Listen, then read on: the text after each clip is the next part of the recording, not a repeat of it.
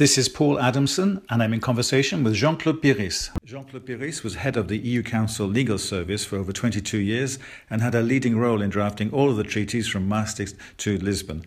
Jean-Claude, I'd like to start with at the very beginning and ask you, why on earth do we have an Article 50, this withdrawal process at all in the Lisbon Treaty? The EU's existed for over 60 years without this provision for a member state to withdraw, so why do we have it now?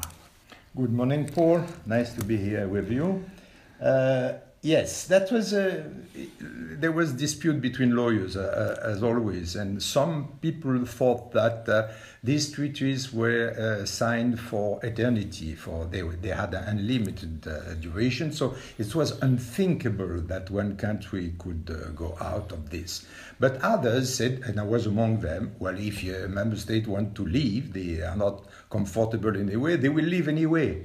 So after all this, and we had this occasion where it was a big treaty, the big constitution, soi-disant, between brackets, to be settled, we had to settle this thing, and there was a discussion about that. And in the convention, which prepared the constitution, they drafted this article as it is now, saying that we will save thousands and thousands of trials in tribunals between individuals, economic operators, states, and so on ongoing procedures. So it's much better to have it. The significance of it, also on the political side, not on the legal side, was that it demonstrates very clearly that the European Union is more on the side of being an international organization than on the side to being a confederal or a federal state in formation. Okay, so now we have a situation where the UK has to deal with this Brexit vote, and once we have a new Prime Minister, which will not be known until September, as you know, back in the United Kingdom, everybody's now talking about when or how, certainly when, to trigger the Article 50 procedure from the UK side, which I understand correctly, it is the prerogative of the UK to decide when.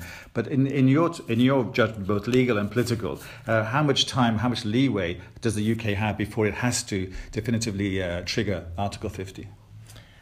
Yes, I was a little bit shocked by people who were screaming immediately in Brussels, well, you have to trigger immediately this Article 50. And so it was not reasonable. Of course, we had political chaos, as could be expected in London, and you have to have time in order to calm down and to have a new Prime Minister and to look a little bit, because apparently Mr. Gove and Mr. Johnson and others did not look very carefully on what to do after Brexit won, so you have to do.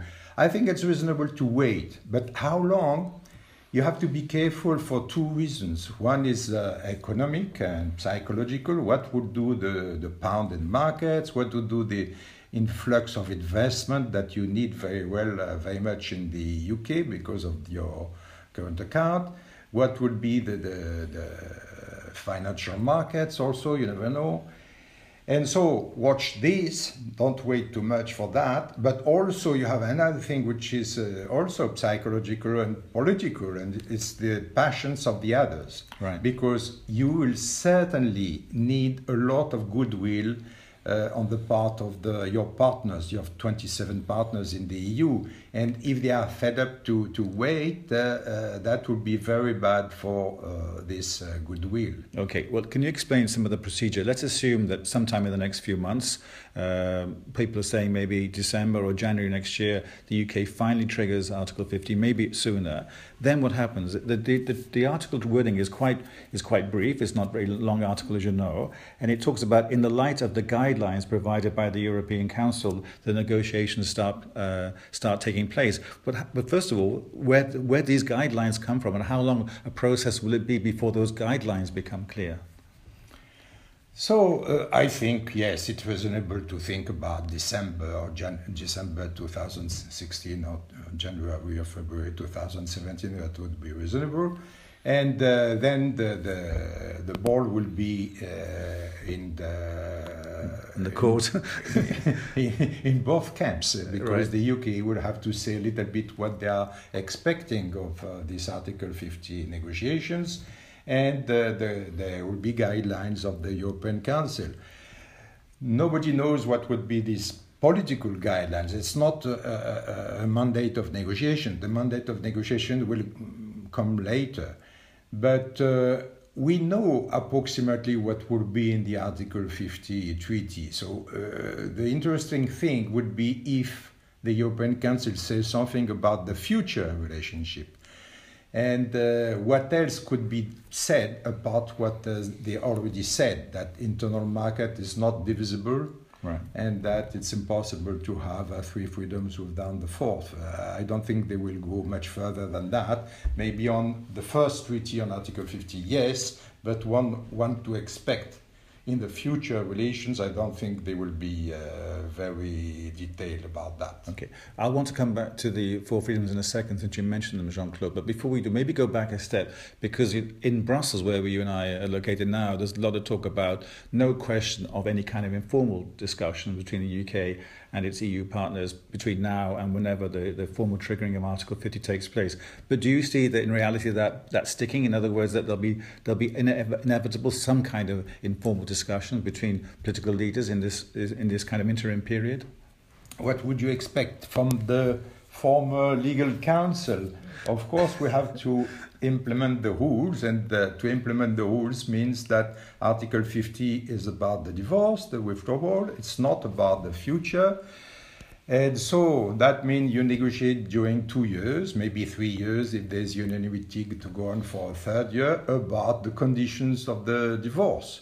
So the situation of the UK citizens living in the 27 and the situation of the EU citizens living in the UK, and all ongoing procedures, and British citizens working in the institutions, and so on and so forth. But you are not discussing about the future trade relations, right, and so on and so forth, because to do that you have to have a third state.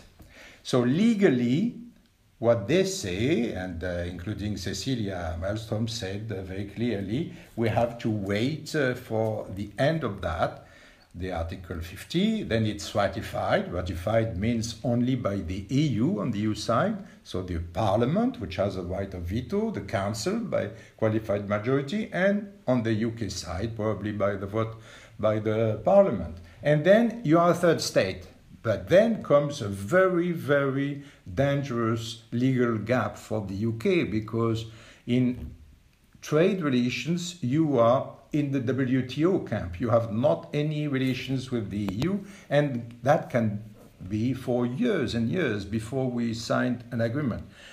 So I do think on a personal capacity, and as we will not change the situation of UK being very close to the continent and having a lot of relationship, that maybe if there is goodwill on both sides, we could have, not negotiations of course, but saying to some officials that they could have private conversations and try to explore a little bit the future in order, in the future to reduce this gap, right, as much as possible. But you're talking about informal discussion maybe once Article 50 has been triggered, are you? But I'm also talking about informal discussion starting even now, before Article 50 is triggered. That I think is totally excluded. Okay. Because the member states have clearly seen that there's a danger for them to go in these discussions while Article 50 is not even triggered. So they have said it's out, and I think they will stick to that. It's out.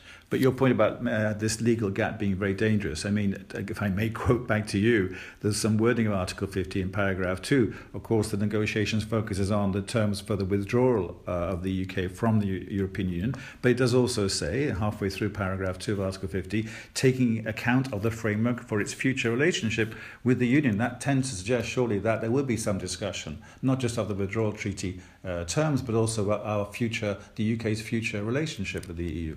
Well, it's a sentence which is very vague. You have to take into account the climate, you have to take into account what happens in the US, you have to take into account a number of things. So what does it mean, take into account? Okay. I don't know exactly. Okay, we'll come back maybe on a future podcast of that, Jean-Claude.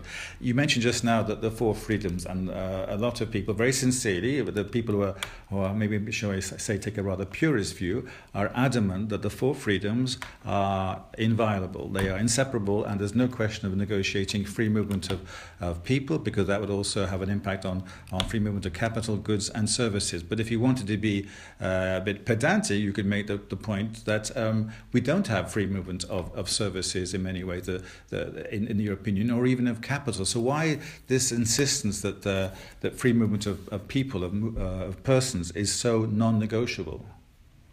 Well, of course, because it's for services and capitals, it's obviously a thing which is on the way to be made, and we have not full access to services. Obviously, at the time we did not have full access to goods as well. But when it's realized, it's realized. And for persons, it's even more important psychologically and politically that people can move to look to work, to have a job in other countries. It's very, very important. Okay. You also mentioned just now, en passant, that one of the stages, hurdles to get through is approval by the European Parliament of the withdrawal treaty. Can you explain to me how that process will work?